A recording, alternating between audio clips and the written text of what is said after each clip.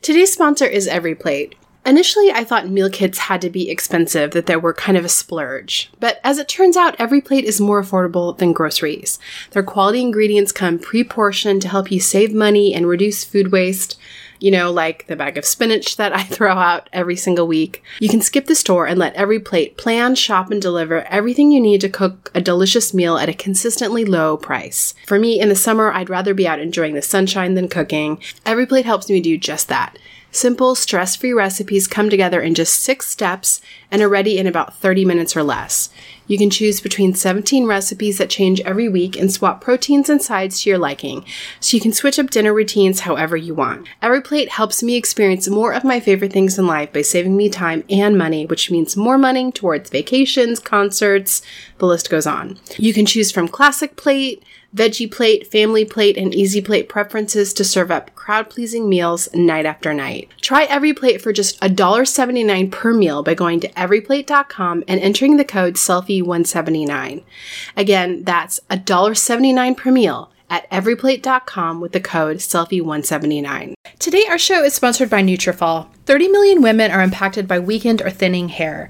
If you are among them, know that you're not alone and there is a solution you can trust to deliver results. Thousands of women have taken back control of their hair with Nutrafol. Nutrafol offers targeted formulas for women that are clinically shown to improve hair growth and thickness with less shedding through all stages of life. Healthier hair growth takes time. You'll begin to experience thicker, stronger, faster growing hair in 3 to 6 months. In a clinical study, 86% of women reported improved hair growth after 6 months of use. Nutrafol is physician formulated to be 100% drug-free. They use medical-grade botanicals in consistently effective doses, so you get the most reliable results. And no matter your stage in life, they have a solution. Nutrafol women's formulation is ideal if you're experiencing thinning hair loss caused by stress, dieting, overstyling, or environmental toxins. Their other formula, Women's Balance, is for additional hormone support for those with thinning hair through menopause. You can grow thicker, healthier hair and support our show by going to Nutrafol.com and entering the promo code SELFIE to save $15 off your first month's subscription. This is their best offer anywhere, and it's only available to U.S. customers for a limited time. Plus, you get free shipping on every order. Get $15 off at Nutrafol.com. That's spelled Nutrafol.com with the promo code SELFIE. Hello, I'm Sarah James, a lifestyle blogger and self-help aficionado. And I'm Kristen Howerton, a writer and psychotherapist. And you are listening to Selfie, a weekly podcast in the Life Listen Network about 2 women embarking on a self-care bender. We're both of the opinion that self-care is important, and yet it's elusive. And while we may have all the information we need, we don't always get there. We want to explore different aspects of self-care, from the silly to the serious, looking at body, mind, and spirit, and also just some random talk that's thrown in there for good measure. We also want to look at the defenses and distractions to keep us from caring for ourselves like we should. Okay, guys. Well, Sarah and I are together. What? I'm looking at your face right now. I know. Usually we're recording these episodes over an internet connection with Sarah in Oklahoma City and myself here in Orange County, but Sarah is out for a visit. I am. So we're together. We're together. Oh. It's so lovely to see your face. I know. And we're kind of weird, though. We're going to go out to lunch and have Cuban food and mojitos after we finish this episode. Maybe we should do another episode when we get back from our mojitos. I know. We were just saying maybe we need to do a drunk selfie podcast. I don't know how that fits into self-care. Yeah. Is that really taking care of yourself? Well, sometimes maybe. I don't know. Sometimes. So we've got to talk about something really hard-hitting this week. I mean, you might want to sit down and take a couple of deep breaths, but we're talking about the Instant Pot. We are, which, that thing, I mean, it is so popular. Like, there are massive Facebook groups about the Instant Pot. With like 1 million people on Millions those groups. of people. People are insane about the Instant Pot. And I'm going to start by confessing I have one. I've had one for about a year. I don't know that it really lives up to the hype. Yeah. What do you think? Well, you just got one. I just got one. Of course, I did all the research. The Facebook groups were a little bit too much for me. I don't even know where to go. I don't even know what to do. I mean, it's almost like people are so enthusiastic about it that it's like, is this like a multi-level marketing? Yes. I mean, yes, that's exactly how I feel. It's just people are cuckoo about their Instant Pot. So first of all, the Instant Pot which they really should have called it Instapot, by the way. Well, I thought it was Instapot. Me too. And I said that for years, and then someone corrected me. But I don't even care. I'm going to still call it Instapot. Well, it's hard to say Instant Pot. Okay, anyway. But so the whole deal with this Instant Pot is that you can do like 12 different functions, right? Yes. You've got slow cooker, but people usually use it for this pressure cooking. Which, to be fair, does cook things insanely fast. So fast. Like It's you crazy. can put in a frozen chicken breast. It's done in like 6 minutes or something. Yeah. It's Yeah, crazy. yeah. It's crazy. And then everyone always talks about the hard-boiled eggs. Uh-huh. So I think you can do hard-boiled eggs in 4 or 5 minutes. Yeah. Which, I mean, that's pretty cool. But here's my beef. If it's 12 in 1, I get it. But you know what? I really like my slow cooker. I really like my slow cooker too. And I also really like my rice cooker. Oh my gosh. Our rice cooker is constantly in use. Mine too. And you can make rice in the Instant Pot. But Have you know you? what? Well, no, because I love my rice cooker. Well, I have made rice in the Instant Pot, and I didn't feel that it came out as good Really? as it does in the rice cooker. Yes. I have agree. tried a number of things in the Instant Pot, and there are a few things. Okay, I tried meatballs. I pressure cooked meatballs. Yes. They got super like giant, Mm-hmm. and they like sucked up all the sauce, Mm-hmm. and I didn't like the texture. Yes. I did not love rice in the Instant Pot. I've done chicken. Mm-hmm. It's That's fine. good, but it's not as good as if you cooked it on, grill pan. Right. No, I completely agree. Yeah. And here's the thing too about the Instant Pot.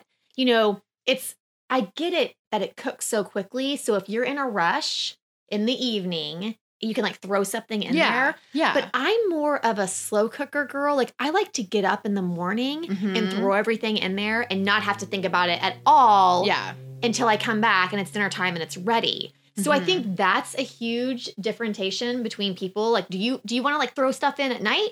Or do you want to do it in the morning? And Yeah. I'm more of a like, okay, we're just going to make some sort of dish and I'm putting it in the slow cooker in the morning. So it's been one of those things that I haven't been super impressed with. But man, people love their Instapots. Well, I also find it a little confusing because if you're doing the pressure cooker feature, right? it warms up for an undisclosed amount of time. Right. And then the timer starts. Right. So you don't know where it is in the warming up process. Yeah. And then it's just kind of this guessing game of like, is it warm? Is it actually on? Is it on? cooking? Is it not working? I have had it never reach pressure. So then you're Really? like, you think that you're going to cook chicken super fast, but then And you then- realize 20 minutes later, like it should have started the countdown by now, but the seal's not right or something. So basically, I I've fail noticed at it. that. I kind of fail at it too. And even afterwards, it beeps to let you know it's done, but then Yeah. it's counting down something else. And I can't figure out what it's so counting confusing. down. I'm like, so yeah, apparently we aren't smart enough for the Instant Pot, is what I'm thinking. I feel like maybe the Instant Pot is going to get, and it is a brand. The Instant Pot is a brand, Right. and I bought that brand because that's the one everyone freaks out about. I feel like maybe, the next iteration might have more specific controls and displays because Yeah. I feel like we can't be the only ones who are like, this is confusing. Right. Right. And I do think, like everything, there's like a learning curve. And Yeah, I we could haven't get to a gotten there. point, 'cause it would be nice to have one appliance put away opposed to my rice cooker. I love my George Foreman grill. You do? Oh my gosh. I have one, but I never use it. Okay, so obviously, if we're gonna grill chicken or whatever in the evening for dinner, we use our actual grill outside. But I will also say I'm not living in Southern California like you, and we can't grill out for half the year. Right. But for lunch, Uh-huh. if I want to do different kinds of veggie burgers, quinoa burgers, Right. things like that, it's just so Yeah. nice and small. Throw it on right there, and That's it's so so true. quick. And I'm obsessed with my George Foreman. My I love George it. Foreman, I've not used it in so long that it is covered in dust, and I just keep thinking like I should throw it away, but then I'm like, one day I'm going to use it. I'm serious. You should use it for lunch. I buy like those frozen, different yeah. kinds of veggie patties. Yeah. Throw that dog on there. That totally makes Make sense. yourself a little sandwich. Yeah. It's so good. Well, and you can do paninis in the George Foreman You too. can do paninis. So like the thing is, I'm not going to lose that. I'm probably not going to lose my slow cooker because I love it. And I've had it for a long time. cooker. And by the way, we will link up to our favorite brands because Mhm. I I'm pretty particular, and this is my second rice cooker, and if I was smart, I could tell you the brand right now, but I can't off the top of my head, and I'm not home because I'm in Southern California, but I'll definitely link to it because rice cookers are amazing. They're amazing. I'm going to link to mine too because mine is so giant. Yeah. I will cook up a huge batch of rice at the beginning of the week and just keep it in the fridge, and my kids eat rice all the time. Like that's their snack. So do you different kinds of rices or? Well, I'm partial to brown jasmine. Yeah. But I am a rice snob. Yeah. Snob. Yeah.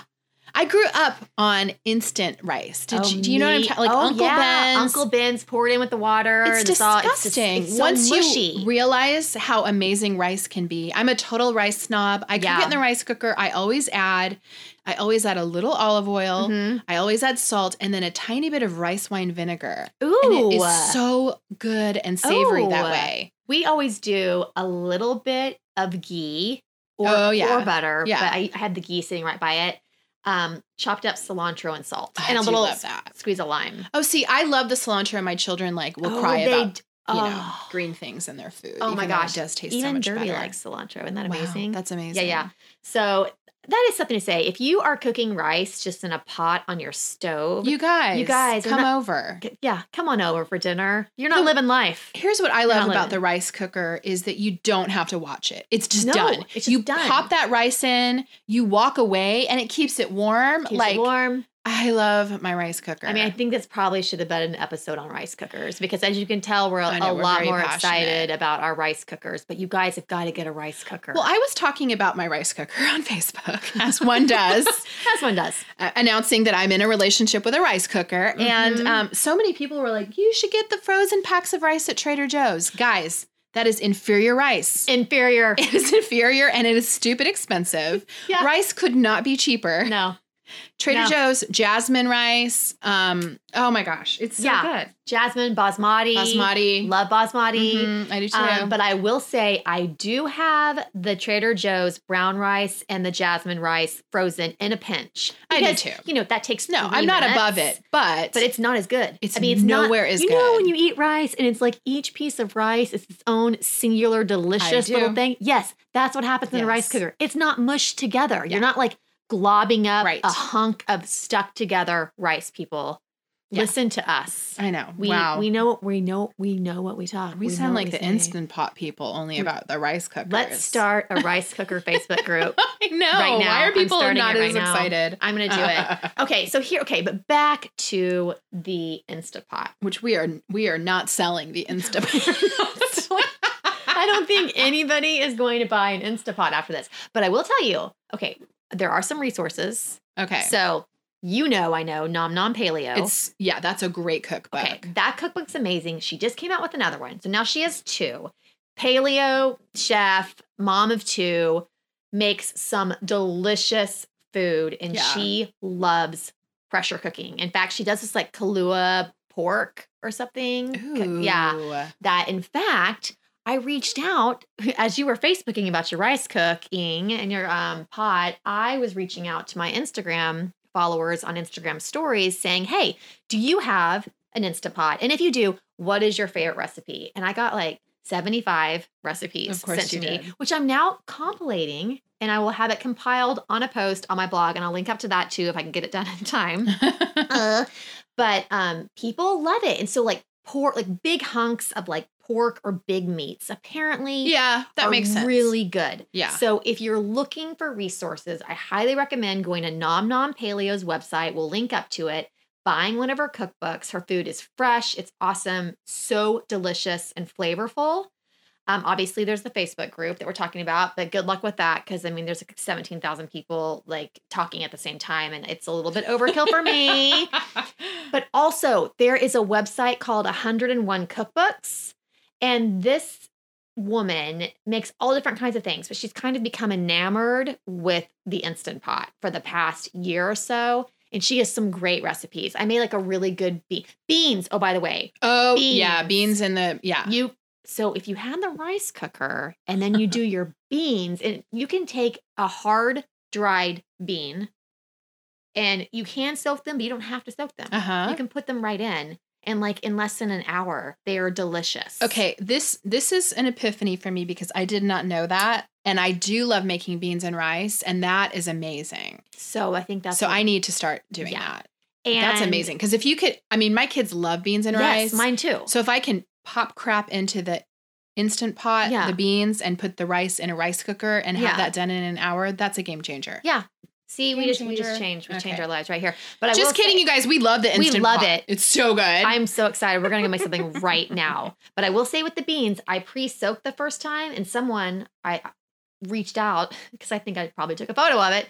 And they were like, you don't have to pre-soak the beans, man. Like, you can just throw the beans in there all hard. You obviously pick out the like rocks and stuff. Right. And then bam, ready. And they're Ooh, I like the love it. beans that are not mushy. They're Right, just right, like the right. rice. Oh, I can't wait. I'm doing that. We're going to do that. We're going to do that. All right, we're going to link up our favorite Instant Pot, crock pot. Well, it's not a crock pot anymore. It's a slow cooker. That's cooker. a classier way of saying it, although mine is a crock pot. Mine is old Is it? school crock pot. Yeah. The George Foreman grill that Lowbrow Sarah loves, and our favorite rice cookers on selfiepodcast.com. So you can check them out there. We've talked a lot about skincare on the show, and specifically tretinoin. If you're not familiar, it's a retinoid, which is an active vitamin A derivative that's used to improve the texture, tone, and appearance of the skin. Today's sponsor, Dear Brightly, has a product called Night Shift, and tretinoin is the active ingredient in Night Shift. This is the only FDA-approved retinoid for treating photoaging, which is premature skin aging due to long-term sun exposure. Tretinoin stimulates collagen production to prevent and treat signs of premature skin aging from years of sun damage, things like fine lines and wrinkles, dark spots, uneven skin tone, and big pores. Tretinoin can only be acquired through a prescription, but it's 20 times more potent than the over-the-counter retinol products. It's one of the most well-researched ingredients with over 50 years of research behind it for both acne and photoaging. I had a chance to try Night Shift, and I'm really liking it. I have the unfortunate experience of having both breakouts and wrinkles at the same time, and it's great for both. I have seen my fine lines decreasing, I've seen my skin tone looking better, and it feels really nice. If you've used an over-the-counter retinol before, you know it's really great, but a dermatology-grade retinoid is even better. Night Shift is their dermatologist-formulated serum that's tailored to your skin by doctors online. Dear Brightly works by you first of all starting by sharing your skin story with them, then a doctor evaluates your skin and your skin history. They then tailor your formula and write a prescription if applicable, and your tailored serum will be delivered to you in the mail. It's super simple and easy. Head to www.dearbrightly.com and enter the promo code SELFIE to get 15% off your first order, which is their very best offer anywhere. That's SELFIE to get 15% off your first order at dearbrightly.com. So when I was a teen learning to shave my legs, my mom did not do me any favors by buying me really cheap disposable razors. If you grew up as a teen in the 90s, you know the ones, and they left nicks and cuts all over me when I was trying to shave. So with two girls learning how to shave their legs right now, I am committed to making sure that they have good quality razors. Guys, I was probably well into my 30s before I realized the difference a quality razor makes. Today's sponsor is Athena Club. They have great razor kits that we have been using in our house for a couple months. The razor blades are awesome. They are surrounded by this water-activated serum that has shea butter and hyaluronic acid, so you get a silky smooth shave that actually leaves your skin soft and hydrated as opposed to stripped dry. And their blades are spaced out to let hair and shave cream pass through easily, so you don't have to make a ton of passes going over and over the skin to remove the hair. Fewer passes means less irritation to your skin, which cuts down on razor burn and ingrown hairs. The razor kit is only $9 with free shipping, and it comes with 2 blade cartridges, a cute little magnetic hook for your shower storage, and your choice of a handle color. I personally chose the coral, but what I really like about it is they have a ton of different colors: black, white, pastel, neon. So if you have a big family like mine, everyone can have the razor in their own color so you don't get them confused. What I also love about Athena Club, you guys know I love automating things. You never have to worry about dull blades because they send refills on your schedule. You just choose how often you want them, and they will send them automatically with free shipping. I would also highly recommend their Cloud Shave Foam too. It's insanely thick and stays on while you shave, so you don't have to reapply. It leaves your skin feeling very moisturized. It's really, really good. If you want to try a great quality razor that cuts down on the wastefulness of disposable razors, try Athena Club Razor Kit. You can get 20% off your first order at athenaclub.com with the promo code SELFIE. That's ATHENACLUB.com with the promo code SELFIE for 20% off. One aspect of self-care that we talk about quite a bit and also struggle with is working out every day. And we have a really great sponsor that I think might be interesting to those of you who also find this a struggle. Daily Burn is the world's leading provider of on-demand video workouts you can do anywhere with a connected device. You can use their app. You can use your computer, which is great for those of us who travel or who have kids and just can't get to the gym every day. Totally. And you know, Daily Burn has thousands of classes for every level of athlete. I've gone pretty deep into it. Yoga, Pilates, cardio, sculpt, kickboxing, and there's like all different levels and also different time frames. Like, you know, if you only have 20 minutes to work out. But my favorite has been they have these treadmill workouts. Oh, really? Yeah. So like you're on the treadmill and it tells you, you know, what to do. Take the level up. Oh my gosh. Yeah. That's cool. Have been loving that one. Another great thing about Daily Burn is that they have an online community. So if you're wanting more motivation or even just to chat with other people who are using the apps, get ideas for different workouts you could try, it's a great extra boost of motivation. Yeah, definitely. I mean, I've been really pleased with it. I've enjoyed it a lot. So we actually have a great offer for you today. If you visit dailyburn.com/selfie, you can get a 60-day trial for free. Yeah, 60 days. So that gives you a lot of time. So that's dailyburn.com/selfie for a free 60-day trial.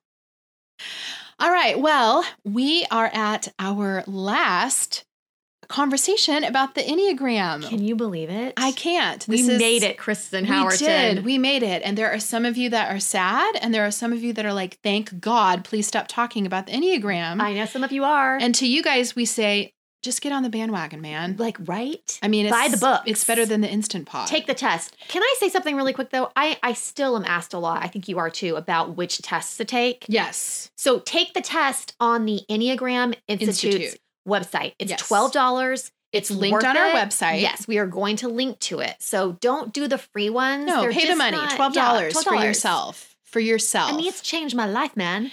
You know what? We sound like the Instant Pot people when we talk about the Enneagram. We do. We're totally so enthusiastic about it. So today we're going to be talking about type 9. Yes. And we have a conversation with Sarah Bessey. Yes. Who is one of my favorite people. She wrote the book Jesus Feminist, which I love. So good. Which is that kind of maybe like a 9 right there. It is. You know? It is a very 9 thing because one of the things about 9s is that they can see all sides of things. Yes. Yes. Now, you know, 9 was my second runner up with 6. So I am a textbook 3. You're a triangle. I am. I'm a triangle. And so 6 and 9 were tied behind my 3. And it was really funny because I was talking about 9s. I think that I was planning for this with my husband. And he was like, that sounds just like you. Huh. I know. He says, it sounds like you when you aren't doing well. Basically what he said. He's like, because you can isolate and disappear. And like not need to be around anyone. And that is definitely a very 9 of a 9, right? You know, what's interesting is we're also going to chat with Baron Harley, who is one of the therapists that I used to work with. She's an old colleague of mine. So we're going to chat with her in a second too. What's interesting about, because we're both 3s, they say go to an unhealthy 9 place when stressed. Yes. And the way that we do that is 3s like to do things well. We like to seem competent. And when we feel like we may not be competent or when we're compromised by time, stress, what have you, we throw our hands up. Right. And we go to the unhealthy 9 place of avoidance. Oh, yeah. And I have to admit, I am living in an unhealthy 9 place right now. Like that is my baseline the last few months because I have some things happening. Yeah. And so I am identifying with the unhealthy 9 right now, which is avoidance, staying in bed, binge watching, I can do that. But on the flip side, like 9s love to create harmony in their environment. They do. They're very willing. They can walk into a room with all different types of people and attitudes and opinions and somehow find a way to understand a little bit about each person. Yeah, You know? they absolutely can. And I mean, I see that so clearly in my friend Sarah Bessie, who I'm going to chat with in a sec. You know, she has this incredible ability to boost other people up, Yeah. to recognize their skills and to encourage, to see all sides of a situation. I mean, classic Jesus feminist. Yeah, like, right. you know, she can pull together conservative Christian homemaking moms and like radical feminist atheists and find some level of common ground. That's pretty amazing. Yeah, That's the feat. Yes, that is definitely the good part of a 9. Some famous 9s are Abraham Lincoln, Eisenhower, Gerald Ford, Ronald Reagan, lots of presidents. Lots of presidents. Kennedy. Whoa. Carl Jung and Carl Rogers, who are both kind of like forefront leaders in psychology movement. Gloria Steinem. So yeah, 9s can be, you know, at their worst, they can be avoidant. At their best, they can be astounding leaders. Absolutely. Yeah. All right. Well, let's dive into a conversation with Sarah Bessie. Hey, Sarah, thanks for joining us today. Oh, I'm so happy to be here, Kristen. Thanks for inviting me. So I know that you are a fan of the Enneagram. How did you get introduced to the Enneagram? I don't know if the term reluctant disciple belongs here or not, but the Enneagram came into my life probably about 4 or 5 years ago. I have a girlfriend who was an Enneagram coach. And so she would meet with people, help them find their type, and then sort of help them, you know, sort of develop a path forward out of that. So we were at a dinner, and she decided to do a few little, you know, mini sessions with people just kind of for the fun of it.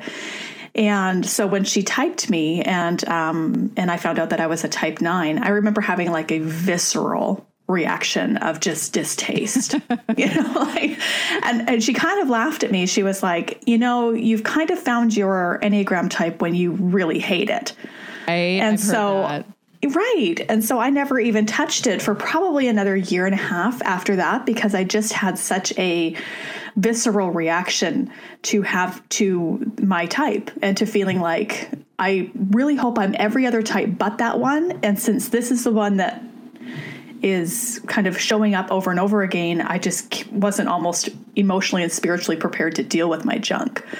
And so it wasn't until about 1.5 years after kind of that typing session that I returned to it and began to study it. And then it has become, in the last 3 years, probably one of the greatest tools for spiritual formation that I have found in my spiritual life and in my daily life. It has helped my marriage and my parenting, my understanding of my place in the world, my vocation. I mean, it has been a huge blessing that has kind of arisen out of my initial real, you know, visceral reaction that I hated everything to do with it. Isn't that interesting? Because I wasn't not super fond of my type either, but they say that is often true because those weaknesses of that type resonate with us. Well, yeah, I think that oftentimes it's the parts about ourselves that we subconsciously know and hate. Right? It's those right. parts of ourselves that we don't really want to deal with, or that we like to pretend aren't there.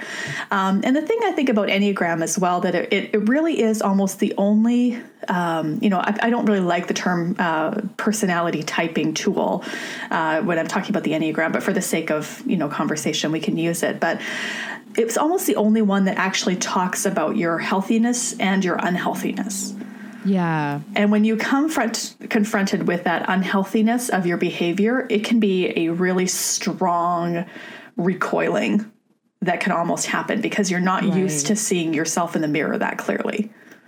It's so true. It's so true. And I do love, like you said, it's kind of this spectrum of like moving to health looks like this and being unhealthy looks like this.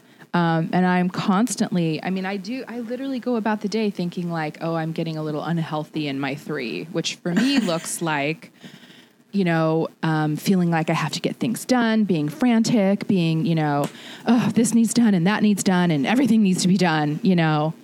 But I know you're a 9. What does that unhealthy 9 day look like for you when you catch yourself and going, oh, I'm doing this? There are a number of things that I didn't realize were coping mechanisms that I had developed or things that were unhealthy.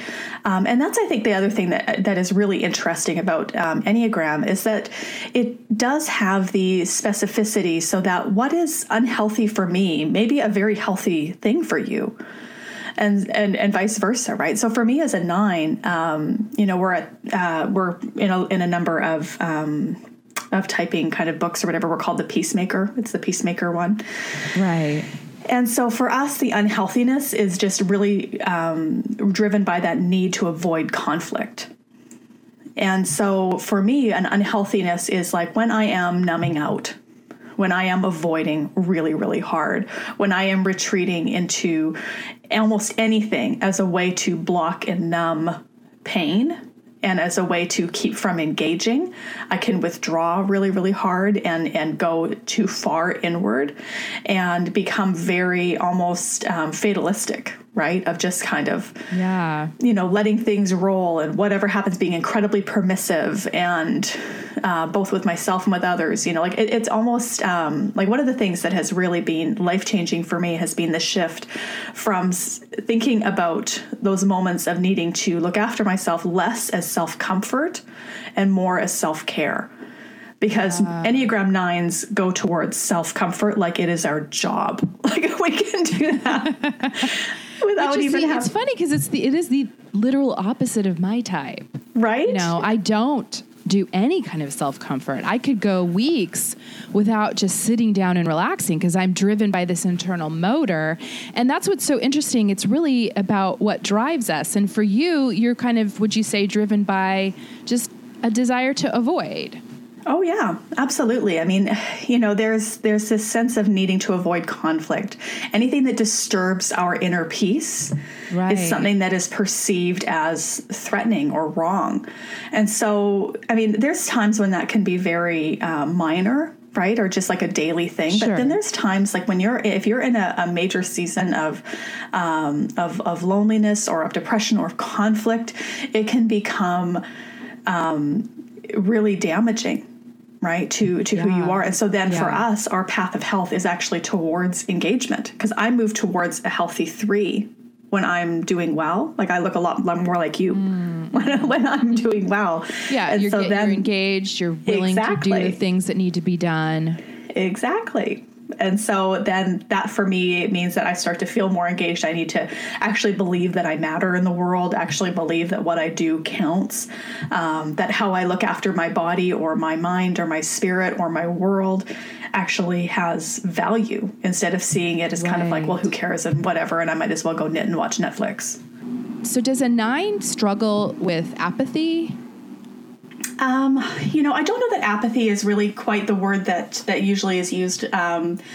It's more sloth, right? This, if you're looking at those, deadly sins or whatever else. I mean, you could talk about, I think it has a lot of different names. I mean, some traditions would call it like acedia, that sense of like the noonday demon, that sense of just, I don't know what we call it, like almost like a depressive stillness or...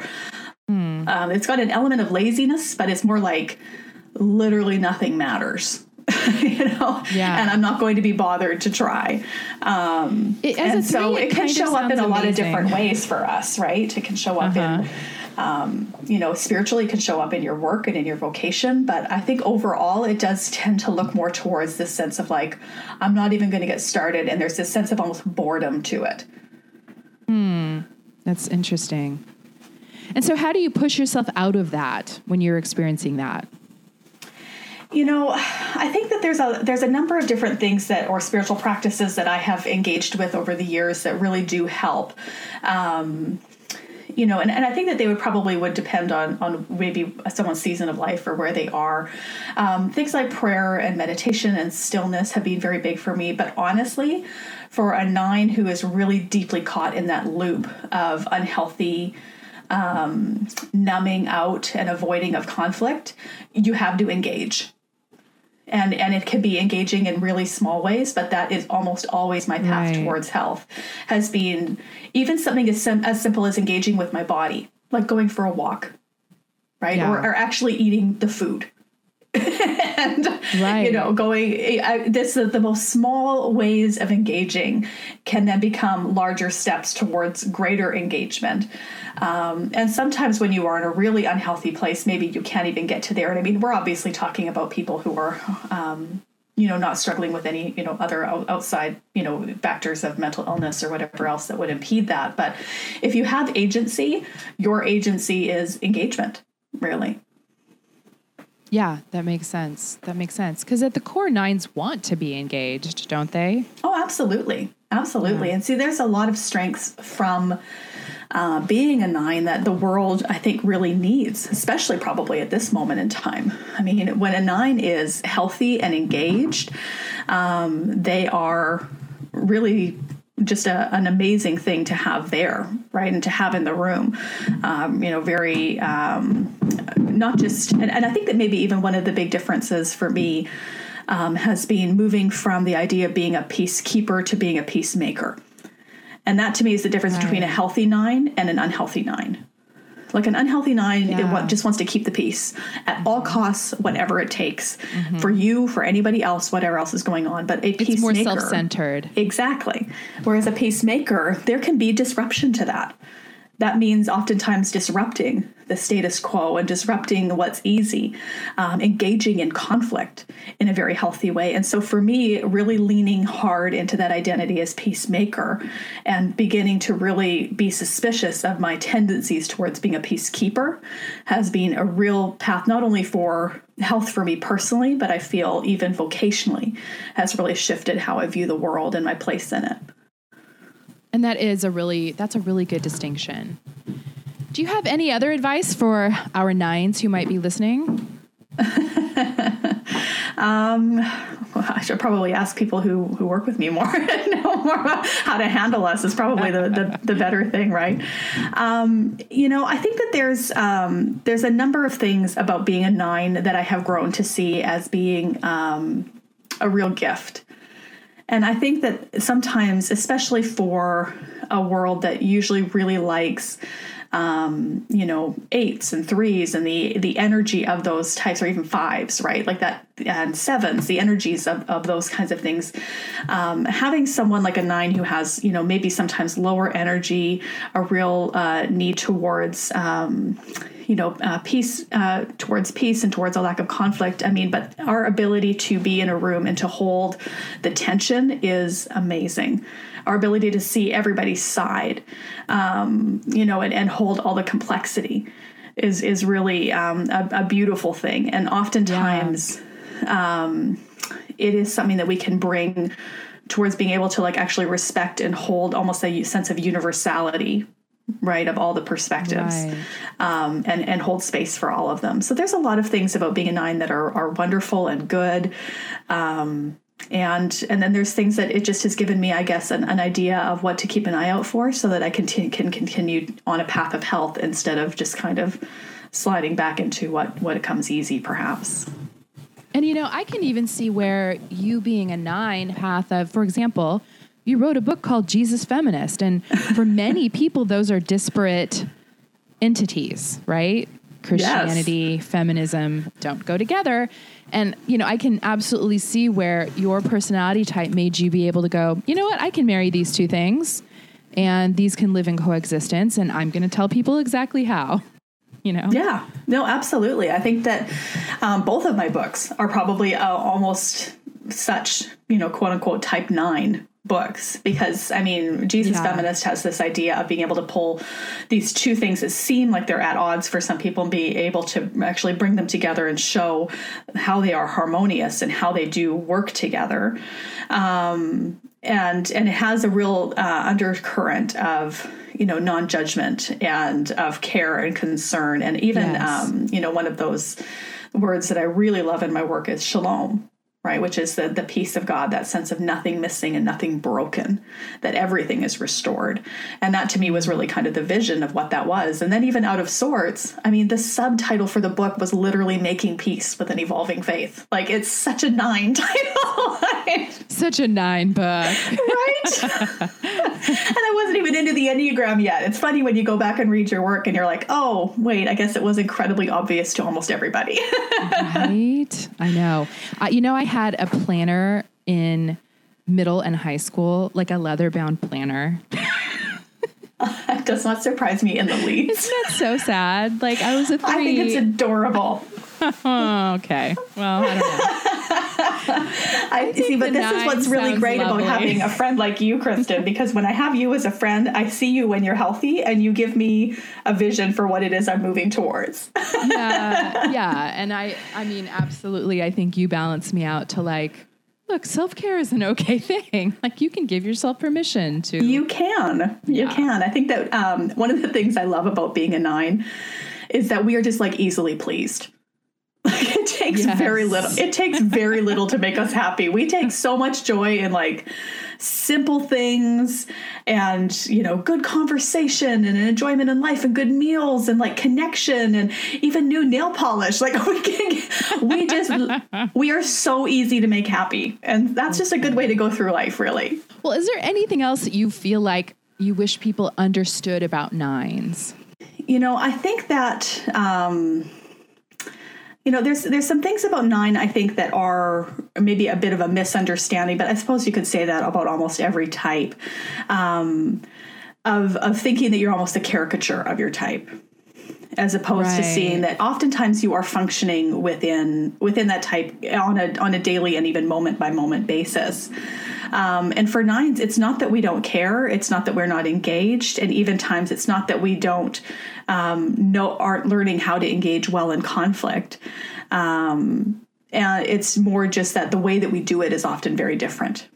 And I run into this a lot of times in the nature of my work because I find it really quite hilarious, actually, that someone like me, my type, who needs to avoid conflict at all levels, seems to somehow have found herself in this line of work talking about religion and politics and feminism and everything you're not supposed everything people love to fight about, right? And so I think that having people like me in a space like that can be both good and it can also be difficult. I mean, it's not just difficult for me personally, but I think it's even difficult for people who like the zero-sum game or want you to see everybody as the enemy or, because that's not how I work. That is literally against everything in me, is to see people as the enemy or to not be able to understand where they're coming from or to not be able to.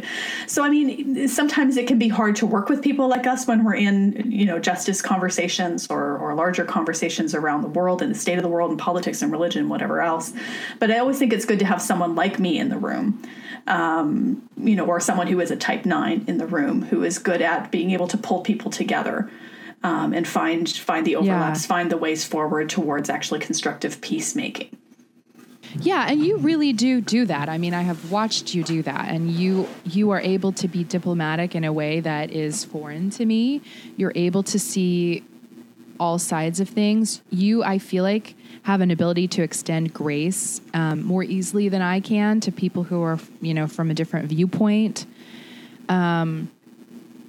And it's really funny because when we first started talking about the Enneagram and you said you were a 9, I was like, what? Because you do walk into difficult topics and sometimes conflictual or contentious conversations. Oh, yeah. And the difference is that it's exhausting for me. Some people enjoy it a lot, right? Like they thrive. Like I think like a type 8, right? They thrive on confrontation and on, this sense of being able to be against is something that is really big. Whereas my type tends to be very with.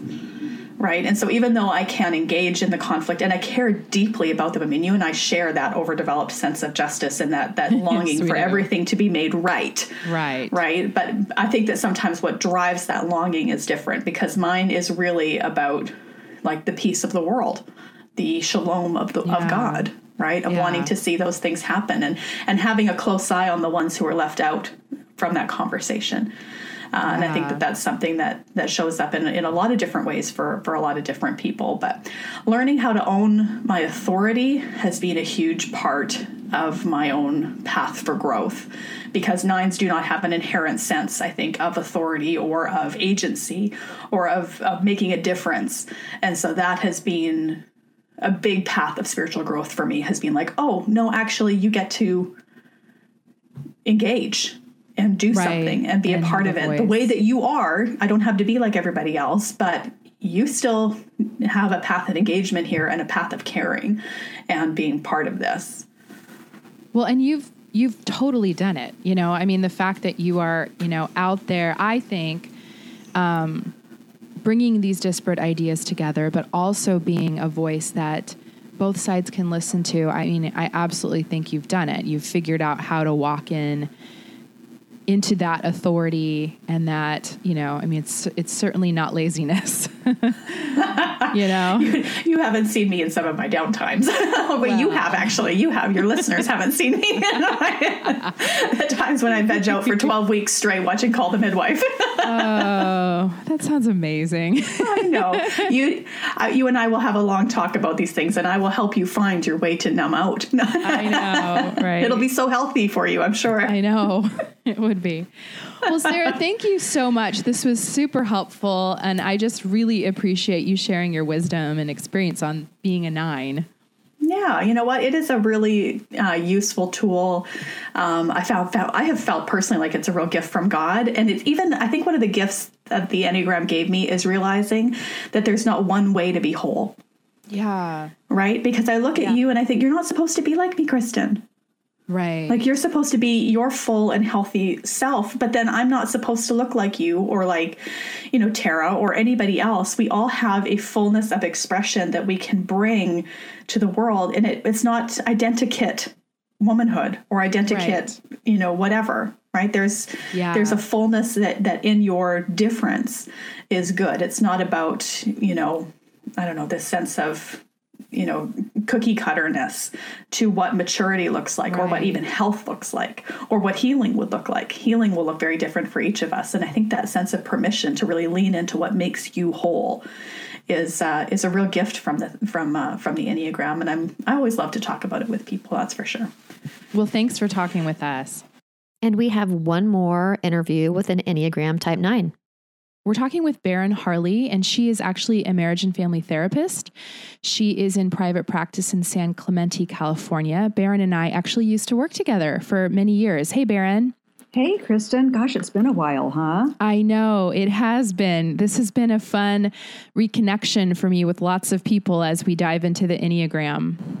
Very fun, and I've loved following you on Facebook and all of your escapades and your beautiful children and your exciting life. Oh, thank you. Thank you. Well, Baron, how did you get into the Enneagram? What led you to look into this? Oh my gosh. I think when in that same office where we were working, I saw a book on the Enneagram, and I pulled it out and looked at it and thought, well, that looks fascinating, but way too confusing. And, I pulled it, I came across it later and thought, well, I'm just going to look at this. And once I looked at it and discovered who I was, what number resonated with me, I was just taken with it. I became totally obsessed, just really got into it and just find it fascinating. It is really fascinating. And I want to dive into your number in a bit, but I'm really curious, do you use the Enneagram with your clients? I do when they seem to be interested, especially with couples. I have found that couples really love it and can understand each other better when they understand the behaviors or where the spouse is coming from. They really get it, and they have a new level of tolerance. Yeah, I completely agree. I think it's a really interesting tool for relationships.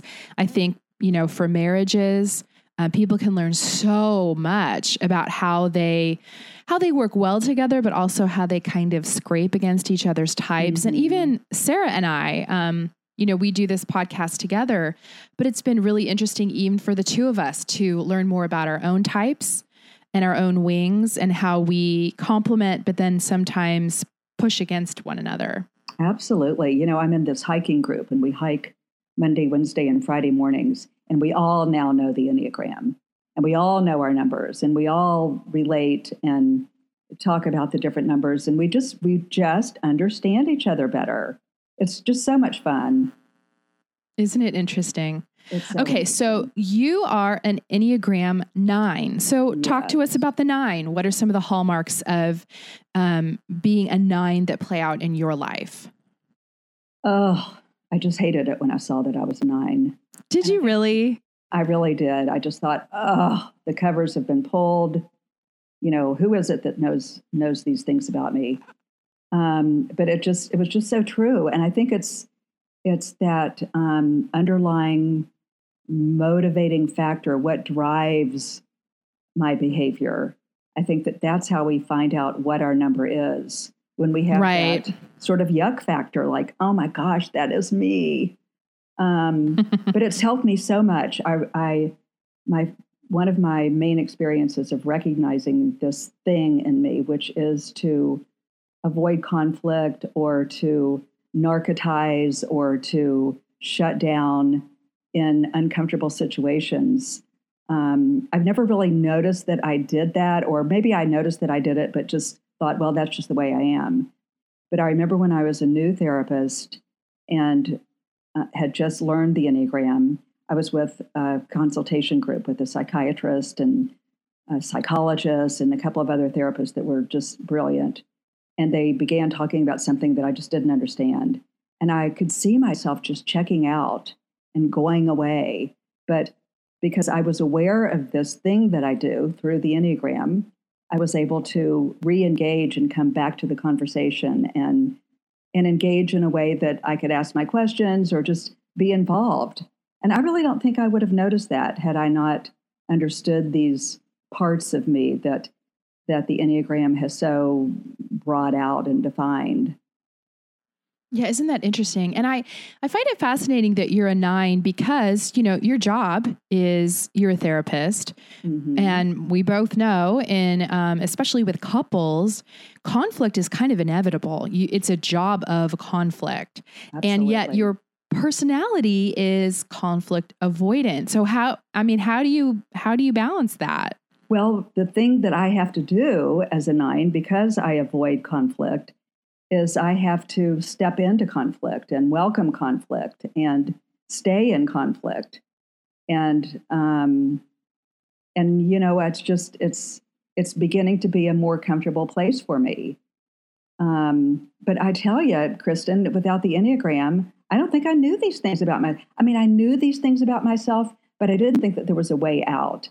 And what I love about the Enneagram is that there is a transformational path that I can take to do what I need to do to get out of these stuck places. And it's like I have a path. It's just awesome. And what does that path look like for you? Well, it's recognizing it. It's being aware. So there's the being aware. Okay, this is where I go. This is what I do.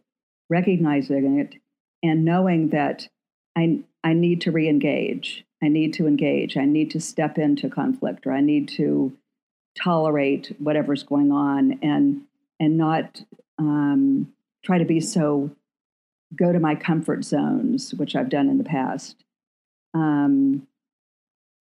So yeah, does that make sense? Yeah, it absolutely does. So I'm curious with, 9s, they tend to be a bit avoidant. Does this make 9s prone to addiction? Yeah, I think it really does. Mm-hmm. Yep. I have to say that I've experienced that myself. I am in a 12-step program, which has really been a life changer in my life. And with the Enneagram added to that, it's so helped me through this. But yeah, so if we want to avoid, there's nothing like taking a drink or a pill or whatever to check out and space out and avoid life. Yeah, if you're seeking comfort, exactly. That is certainly an avenue for comfort and a way to not have to think about the discomfort of difficult feelings or conflict. Mm-hmm. Mm-hmm. It's interesting. My husband is a 5, and 5s are also kind of avoidant. They really like their space. They like their, their autonomy. They can isolate. And so being both sort of avoidant, we've been married for 39 years and we get along so great because I think we avoid a lot of stuff, but But recently, we've been able to tackle more of those things that we need not to avoid. Financial things. I mean, we're both getting towards retirement, so we're talking about those things that we don't really want to talk about, and what are we going to do? And it's just so interesting to really understand him so well. He so fits the 9 type. It's just so helpful. And I don't want to say that we're all stuck in, a type. It's more like a, oh gosh, what do I want to say? More like a way of being. And I think that we have all the numbers in us, but we can resonate more with one than another. Yeah, or we can default. I feel like it's default. It's like what you default to in times of stress. Yes. Default. Yeah. Where you go when things get difficult. Yes. Definitely. So what do you think, what are some of the strengths though of the 9? What are some of the things about being a 9 that you're like, I kind of like this? We're easy to get along with because we get along, we go along to get along. And, so, that's nice. I mean, one of the things that I have had to do was like, what do I really want to do? And if there's something I really want to do, then I need to speak up and, put that forth. But in general, we're sort of like, we're up for anything. Flexible. Yeah. Flexibility. We are peacemakers. Absolutely. We see all sides to a situation. We're not stuck in one area. I mean, that's not to say that we don't have our own values and points of view, but we can see a broader sense, a broader point of view. We can see all sides. Well, it seems like 9s. Yeah, I mean, 9s have they can handle nuance. They're loyal. Yeah. They tend to be patient. 9s are great friends to have. Yeah, I think I'm a great friend. Yeah. Oh, absolutely. Is there anything, for people who are listening who, maybe don't identify as a 9 that you wish other people understood about 9s? Like something you want to clear up about 9s? I think that sometimes we can get lost in a crowd and the fact that we do go along to get along, that sometimes it's good to draw a 9 out and say, well, what do you want to do? How do you see this? It's something that my friends will do for me. And, if I state a preference for something, they really go for that because I don't state a preference for things, so much. Yeah. I think that's an interesting thing that I think is true of both 9s and 2s. Yes. There may be a perception that they, go along with, they're easy, but at the end of the day, everyone has personal preference, everyone has needs, and they are just more reticent to share those needs. So I think that the idea of drawing out and deferring to is important. Yeah, I think so. We're non-judgmental, we're supportive, we're accepting, good mediators, positive, trusting. We do avoid conflict. Another thing we do is we avoid anger, and we are in the anger triad. Interesting. Yeah, and so we stuff that down so it can come out as passive aggressiveness. So that's, another thing that I've had to really look at. So it's not necessarily that 9s don't experience anger. It's actually that you do, and you just push that right on down. We're not really even aware of it. For some reason, we believe that it's not acceptable. I mean, obviously, society doesn't believe that anger is really acceptable, but we really push that down. Yeah. I've got to tell you do you know Beatrice Chestnut? Have you heard of her? She's been an Enneagram student for years and years and years. And she has a fascinating book called The 27 Types of the Enneagram or something. Oh, I have seen that book. Yes. She is amazing. And because each type also has a a different aspect, a social aspect, a self-preserving aspect, or a sexual, otherwise called one-to-one aspect. You could just really narrow it down even more, which I find fascinating. But she studied with Claudio Naranjo, one of the earlier gurus of the Enneagram, and it's a fascinating read. Yeah, I want to check that one out. And actually, for our listeners, we will link up to that book on selfiepodcast.com if you guys want to check that one out as well.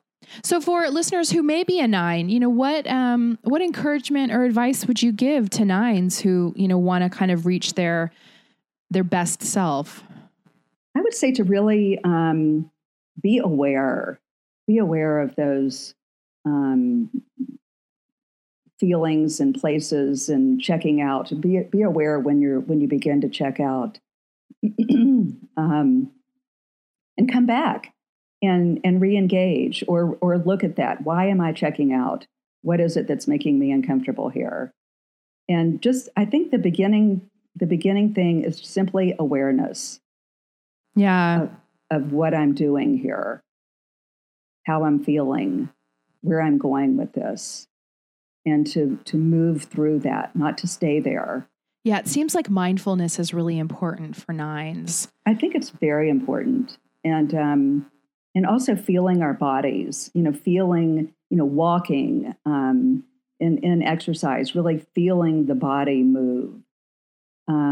Because we check out of our body, we check out of, everything when we're uncomfortable. It's almost a disassociation. Exactly. It really is almost like that. So just being aware of your surroundings, as you said, mindfulness, exercising, yoga, whatever, but just having that more awareness on breath and body and movement and inner feelings. Well, Berin, thank you so much. Any last thoughts for our listeners about the Enneagram? I hope more and more people will get involved. I think it's just fabulous, a wonderful transformational tool. And I'm just thankful that you're doing this, Kristen. Okay, fantastic interviews, both. I love that. I love that we ended with those amazing interviews. So no more Enneagram, guys. No more We're Enneagram. done with the Enneagram. You can Well, jump for we're joy still or going to cry. talk about it. Oh, we still talk about it every day. We're going to talk about it soon. Next week, we are going to talk about friendship in your 40s. Yeah, we're going to talk about some of the challenges of keeping good friends. I am going to share a conversation that I had with a group of friends of mine who really, we kind of created an intentional friendship community. So next week, we're going to be chatting with Jen Hatmaker, Sarah Bessey, Sarah Goodfellow, Jamie Wright, and Tara Livesay. And talking about how we kind of formed a friendship in our late 30s, early 40s. Thanks for joining us. Continue the selfie conversation with us on Instagram at @selfiepodcast and on Facebook at facebook.com/selfiepodcast. You can also visit our website to check out the resources we've talked about in each episode at selfiepodcast.com. Make sure to subscribe to Selfie on iTunes so that you can catch up with us next week.